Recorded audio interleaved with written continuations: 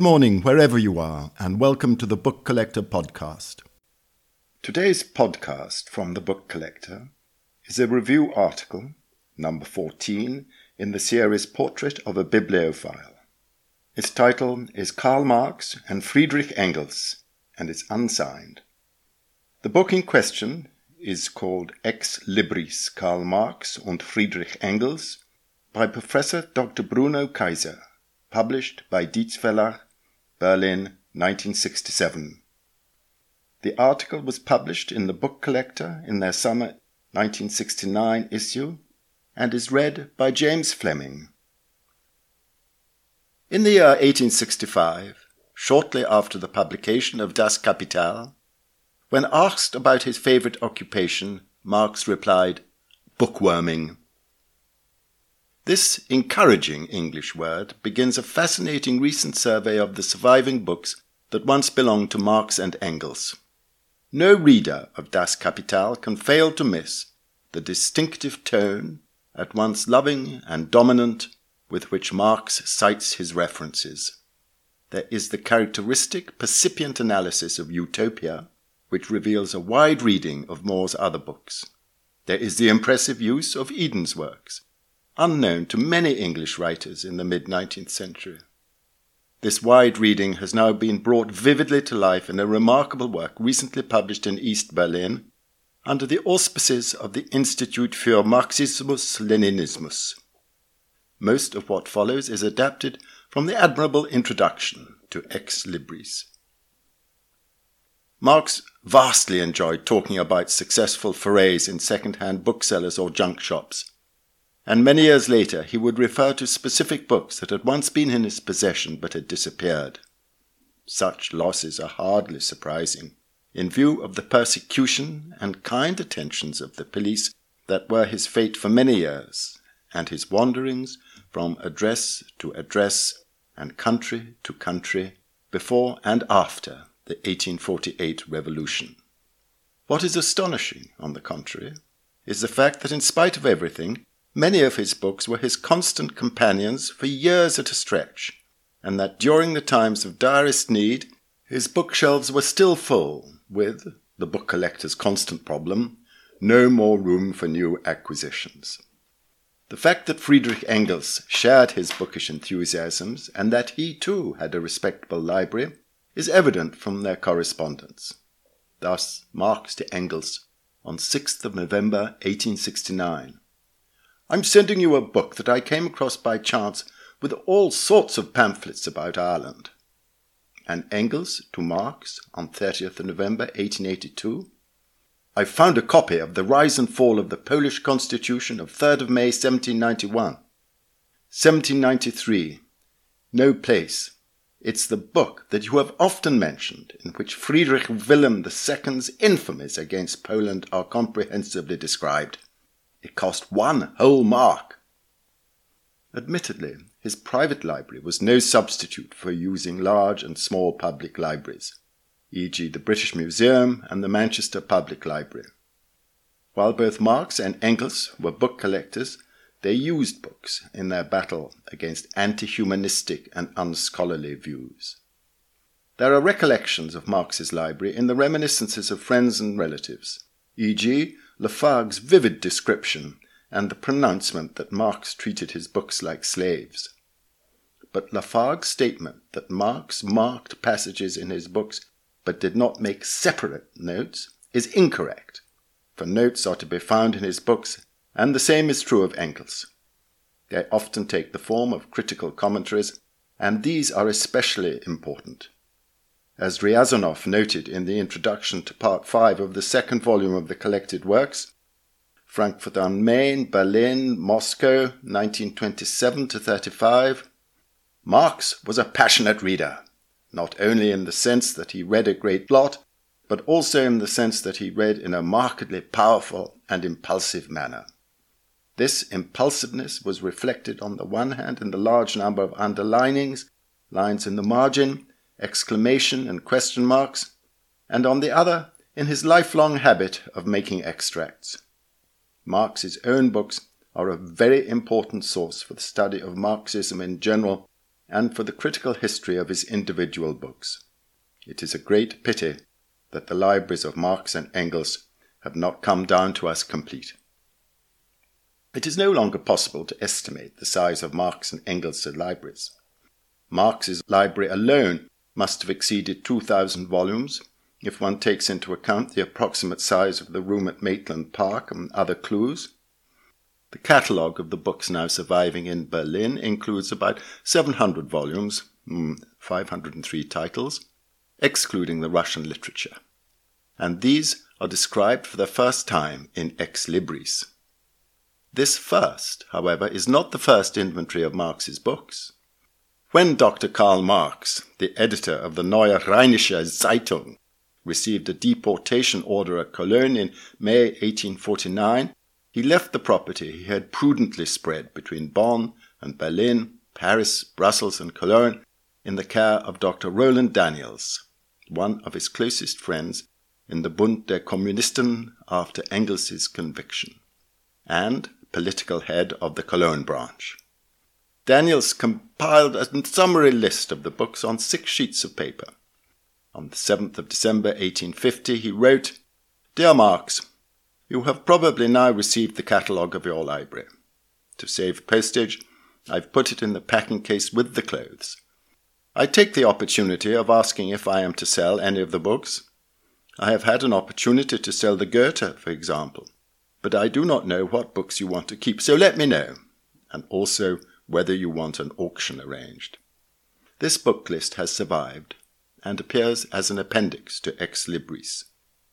Shortly before his own arrest, Daniels was able to deposit the books in the cellar of his brother Franz Josef Daniels' wholesale wine business at Cologne. This aromatic storage place, nothing is known about any other, lasted for a number of years. Roland Daniels died in 1855 as a result of his imprisonment, and while he was in custody, Marx corresponded with his friend's wife about getting hold of certain books from his collection. It is evident from letters from Frau Daniels to Jenny Marx, January and February 1856, that packing and carriage caused difficulties, and delayed matters before the books eventually reached London, thanks to the energetic help of Karl Siebel. "My library has arrived," Marx was able to report to Manchester on 12th of December 1860, and on 2nd of February 1861 he wrote to Engels, "This bloody book business has cost me more than £4. What a strange fate this library has had." On the 27th of February he complained again to his friend, "The Cologne people have made a prize mess of my library. The complete Fourier has been stolen, ditto Goethe, ditto Herder, ditto Voltaire, and worst of all, the Économiste du 18e siècle, almost new, cost me 500 francs. Also many volumes of Greek classics and many single volumes of other works. Hegel's Phenomenology and Logique, ditto." It is possible that the crosses that Marx made against a number of titles in the Daniels list refer to books that arrived. In any event, a substantial portion of his library reached him, and several of the books are among those that have been identified as surviving and which figure in this catalogue. They include works by Bieser, Capfug, Dixon, Enfantin, Ferguson, Montgaillard, Pecqueur, and Vinsart. Marx's library in his London homes constantly grew through purchases from second-hand booksellers, new books, and presents and dedication copies from many sources. After his death, Eleanor Marx and Friedrich Engels spent a lot of time as executors in sorting and getting the library into order. Lene Demuth also helped, as Engels reported to Eleanor's sister Laura Lafargue in Paris on 5th of February 1884. It is evident from this letter that Engels could not take over the library complete because of lack of space. There isn't room here for more than half the books. Among them are a lot of good and valuable French works, which, we assume, will be better in the possession of you and Paul than anywhere else. For instance, Mably, Œuvre complète, Adam Smith in French, Malthus ditto, Guizot, Histoire de la civilisation en France, all the books on the French Revolution, Loustalot, Deux Amis de la Liberté, etc., etc.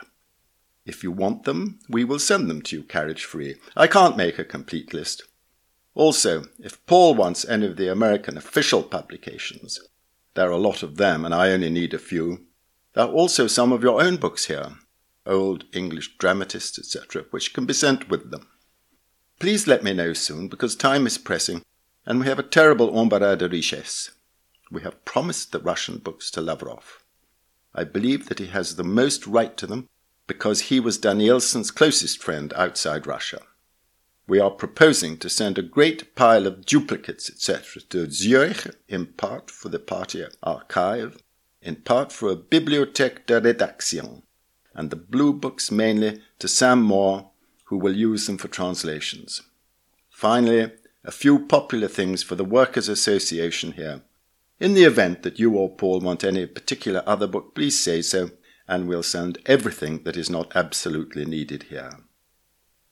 Lafargue immediately replied that he and his wife would accept the books with great pleasure, and especially the French ones that Engels did not require for his own work, and mentioned, among other books by Vico, Michelet, and Montgaillard.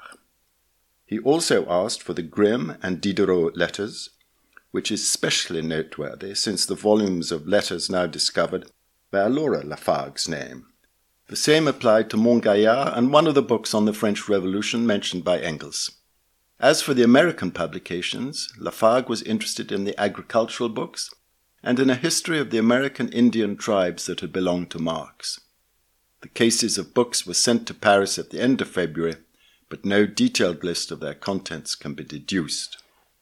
At the same time, a number of books from Marx's library went to the Social Democrat archive at Zurich, founded in 1882 on Bebel's initiative. Also to the editorial reference library of the Zurich Sozialdemokrat. These included, above all, a file of the Neue Rheinische Zeitung of 1848-9 with Marx's handwritten comments. Engels probably gave a few books as personal mementos to loyal friends and fellow warriors in the cause, such as Friedrich Lessner. It took Engels weeks to arrange the sizable residue which he wanted to preserve. He informed Laura Lafargue on 31st of March 1884 that he had had to make considerable changes at his home. A piano had to be shifted to make room for Marx's big bookcase. 10 years later he wrote in the letter to Marx's daughters, already mentioned, that he had willed all his books, including those from Marx's library, to the German party, and that it would be a shame if they were dispersed. It is the wish of Bebel and other representatives of the German Social Democratic Party to keep them intact, and at the same time to make them available to those who want to use them. On 20th of October, 1895, i.e. 2.5 months after Engels' death, the following announcement was printed in Vorwärts, the main organ of the SPD, under Party News, and with the heading, Friedrich Engels' Legacy to German Social Democracy. As our readers know, Friedrich Engels left his library and a considerable sum of money to the party. Comrades Bebel and Singer have received the legatives from the executors. The important library has been dispatched to the party offices and arrived at the customs in 27 cases a few days ago. There the cases were opened, and as a result of a report to the criminal police, the handing over was stopped. The legal grounds for this action are unknown, and an inquiry has been addressed to the customs authority. On the following day, it must have become evident to the latter that the seizure could not be justified, and the consignment was released. Engels must have foreseen something of the sort, because the following letter was found in his papers. To August Bebel and Paul Singer, the £1,000 that I have left you for election purposes had to be made in this manner because I could not leave the money to the party in any other way that would be legal in this country.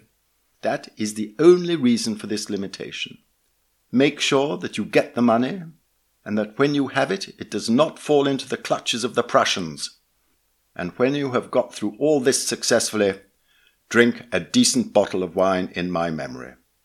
London, 14th of November, 1894, Friedrich Engels. Thus, the Marx-Engels library came to the party archive at Alexandrinerstrasse 28, Berlin, and was united with the books already there. In 1905 came the move to Lindenstrasse 69, and in 1914 to the Vorwärts building at Lindenstrasse 3. No inventory was taken of the contents of the 27 cases, which was unfortunate for subsequent researchers. The books, with their MS notes, dedications, etc., were arranged as ordinary accessions and were used and lent, rubber-stamped, and generally treated like lending library books. Some were weeded out as superfluous or for other reasons. Others were lost, or their provenance was completely forgotten. Furthermore, in the course of binding, many of the marginal notes made by Marx or Engels were trimmed away altogether, and the books ended up in private or other public libraries, and in one case actually reached Japan. Lenin wrote to Ryazanov on the 2nd of February 1921, shortly before the opening of the Marx-Lenin Institute in Moscow, and told him to procure manuscripts from the Marx and Engels archives, either the originals or photocopies. From 1923, Soviet scholars attended to this task in Berlin at the SPD archives and carefully sorted the complete book collection. It included 12,525 books in 17,303 volumes, plus 685 newspapers and periodicals. They were able to compile for their own use a fragmentary list of books from the libraries of Marx and Engels. Detailed accounts of the Russian books were published. Then the Nazis came to power in Germany, and the works of Marx and Engels were burned at the stake. After the banning of the Social Democratic Party, 23rd of June 1933, the SPD library was seized and transferred to the Prussian State Archives at Berlin-Dahlem. A number of libraries and institutes were allowed to supplement their own collections. The former Preußische Staatsbibliothek, Ribbentrop's Foreign Office, and the Institut für Staatsforschung at Berlin-Wannsee took advantage of this, naturally, without realizing the importance of the books or the identity of the former owners. After the defeat of the Hitler regime and the founding of the Sozialistische Einheitspartei, the part of the library that had previously come from Dahlem, from the SPD, was taken over by the party's Central Committee and handed over to the present Institut für Marxismus-Leninismus. Other books were collected from the cellars of the State Library and from the libraries already mentioned, and by degrees this and that volume or pamphlet, newspaper or periodical, which were once in the possession of the founders of international communism, were assembled. They represent only a fragment of what had previously existed, and many must have been lost forever during the period 1933 to 45. Individual books are still turning up, and others are perhaps lying unrecognized in library storerooms near or far from Berlin. The present catalogue of the Marx-Engels Library is without doubt an important contribution to Marx-Engels research. One of the most interesting things in it is the method by which provenances were established. In cases where there are marginal notes or handwritten dedications by Marx or Engels, identification is easy, but often there are only marks made with a lead or coloured pencil or in ink, and sometimes a vigorous donkey's ear with which Marx was apt to decorate his books, sometimes transliterated as Ascinus. In such cases, the coincidence of the mark on a quotation from the same book in a work by Marx or Engels gives a clue, especially when the volume bears the old SPD stamp or sometimes the additional Marx-Engels bequest stamp, and lastly, if it is mentioned in the Daniels list. Other means of identification are booksellers or bookbinders' labels from Paris, London and Manchester, and the shelf marks that can be found in the old SPD library catalogue and the analysis of the shelf mark system used. Furthermore, confirmation of the discoveries made by Soviet scholars during the past 4 decades, plus the special rarity of a given book and an allusion to this particular edition by Marx or Engels in one of their own books or their correspondence, in short, when all these clues are considered together, provide grounds for positive identification. In a number of cases, in spite of great probability, a book had to be excluded from our catalogue because of lack of evidence. A study of the surviving books reveals a great deal about Marx. There is not much in the way of literature, although the Daniels inventory of 1850 shows that besides the set of Goethe that Marx grieved for, he also had a Shakespeare, Dante, Balzac, Béranger and Molière, Goldsmith and Goldoni. 13 volumes out of 14 of Hawkesworth's edition of Swift, 1760-62, still survive, the set of which Marx read to Engels on 10th of May 1870, Ich habe kürzlich 14 bändige Ausgabe Swifts von 1760 für ganze 4.5 shillings erstanden. There is also an 1800 edition of The Anatomy of Melancholy, a novel by Minna Kautsky, and a poem by Edgar von Westphalen, Marx's brother-in-law, presented by the author to Engels. Other family memorials include books by Marx's daughter Eleanor Aveling, including 2 translations from Ibsen, touchingly inscribed to Engels, "To my dear old general from Tasse." The unspeakable Edward Aveling also presented his botany textbook to Engels. The catalogue entries for Engels and Marx list their own copies of some of their books, as well as those they gave to each other. For example, there are 2 editions of Engels, Herrn Eugen Dürings Umwälzung der Wissenschaft, one presented to Marx, the other Engels's own corrected copy. The famous copy of the first edition of Das Kapital, 1867, marked up for the enlarged second edition, 1872, now belongs to the International Institute voor Sociale Geschiedenis in Amsterdam. But at Berlin there are both Marx's and Engels's copies of Enthüllungen über den Kommunistenprozess zu Köln, Boston, 1853, and a copy with both their markings of Marx's Misère de la Philosophie, 1847. One of Marx's more surprising possessions were long runs of Cobbett, Defoe and Robert Owen. Clearly he believed in author collecting. Of Cobbett he had The Life, 1816, Cobbett's Taking Leave of His Countrymen, 1817, Correspondence between Cobbett, Tipper and Francis Burdett, 1819, Address to His Countrymen, 1817, and a long, if broken, run of the various annual and political registers. Of Defoe he had the Talboys' Complete English Tradesman, 1841, first editions of An Humble Proposal, 1729, and Second Thoughts Are Best, 1729, and a second edition of Augusta Triumphans. The Owens are even more comprehensive, including lectures on an entire new state of society, circa 1820, report of the proceedings at Dublin, 1823, and addresses, 1830, as well as Owen's autobiography and many of his later more philosophical works, and the rare MacNab, Examen impartiel des nouvelles vues de Robert Owen, Paris, Treutel et Wurtz, 1821. Before 1850, Marx had Blackstone, Malthus, Ricardo, Bentham, Babbage, Godwin, Paine, a whole range of English political and economic thought. Most have now disappeared.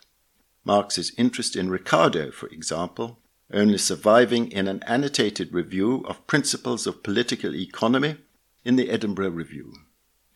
But there is one exceptionally interesting survivor, namely Sir William Petty's 2 essays in Political Arithmetic, 1687, an essay concerning the multiplication of mankind, second edition, 1686, bound together. Marx annotated and used these works in his own writings. They can hardly have been easier to acquire in his time than ours. Many of Marx's friends and co-workers presented their books to him. Lassalle gave him Das System der erworbenen Rechte, 1861, and Deville his French abridgment of Das Kapital, 1883. Lavrov gave Engels his L'idée du progrès dans l'anthropologie, 1873. The first volume of The Commonweal, 1885, was given to Engels by the Evelings, a rather tenuous link with William Morris. Marx also had a much-used and now incomplete set, Cap Figue, Histoire de la Restauration et des causes qui ont amené la chute des Bourbons, 1831-3, Guizot, Histoire générale de la civilisation, 1842, Beaumarchais Memoirs, 1777, and Montesquieu Œuvres, 1769, see catalogue number 320, as well as Condorcet Réflexions sur le commerce des bleds, 1776. Other socialist classics include two rare tracts by Bakunin, Un dernier mot sur Monsieur Louis Miroslavski, 1868, and Risposta d'un internazionale a Giuseppe Mazzini, 1871. Petzler, Die soziale Baukunst, 1879-80, and Social Architecture, 1876, both presentation copies to Marx. Percure, Théorie nouvelle d'économie sociale et politique, 1842, and Engels's much annotated and now depleted set of Proudhon, Œuvres complètes, 1868-9. But neither this nor the history sections of the library have survived in strength. Guizot has already been mentioned, and Marx's copy of Mommsen, Römische Forschungen, 1864, also survives heavily underlined in pencil. Marx's copy of the fourth edition of Hallam, View of the State of Europe in the Middle Ages, 1826, is particularly interesting since he has marked Hallam's note, I have never seen the famous Quittinio della Libertà Venita with a firm, this I possess. It is the most substantially annotated books that are most fascinating. Irish and Indian affairs particularly roused Marx. Henry George, The Irish Land Question, 1881, is plastered with belligerent notes. Notes on the northwest provinces of India by a district officer, 1869, earned Marx's genial contempt. Fool! On page 97, and poor devil! On page 133. H.C. Irwin, The Garden of India, 1880, was sterner stuff and demanded longer comments. Dieser whole inquiry was so absurdly conducted as only English blockheads could contrive to do. And this point, with the European commonplaces of political economy, stuffed English mind mostly overlooks. Hegel's Werke contains the splendid comment, Und wer begeht größeren Betrug der Art als Vater Hegel selbst? Mill, Principles of Political Economy, 1868, acquires nonsense, page 155, asinus, page 200, and trash, page 311. But Marx had his English likes. Machiavelli's Storia Fiorentina has a quotation from Shakespeare on one margin, and a collection of papers which passed between Leibniz and Clarke in the years 1715 and 1717, has some ecstatic exclamations of approval of Newton. Altogether, there are listed in the catalogue 180 works in English, 170 in German, and 130 in French. In addition, there are books in Italian, Latin, Romanian, Dutch, and the Scandinavian languages. 80 books in Russian that have been identified are not listed in the catalogue, since details have already been published. General history and the workers' movement, about 200 titles, are strongly represented.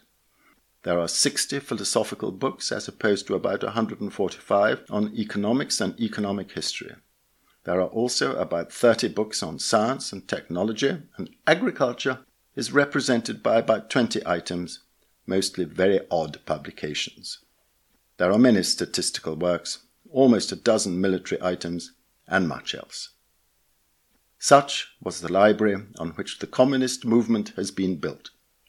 It is good to think that the love and affection with which Marx and Engels regarded their books has been repaid, after all these vicissitudes, with so much care by their present custodians. Ex Libris will remain one of the most valuable monuments of a little-known aspect of two great men. That was read for The Book Collector by James Fleming. If you enjoyed this Book Collector podcast, you can find many more on SoundCloud, Apple Podcasts, or via our website. Why not check out our Great Collectors playlist for more podcasts featuring the biggest names in book collecting and bibliography?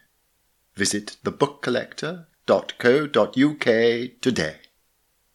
Finally, if you would like to sponsor one of our future podcasts, do please get in touch at editor@thebookcollector.co.uk. Thank you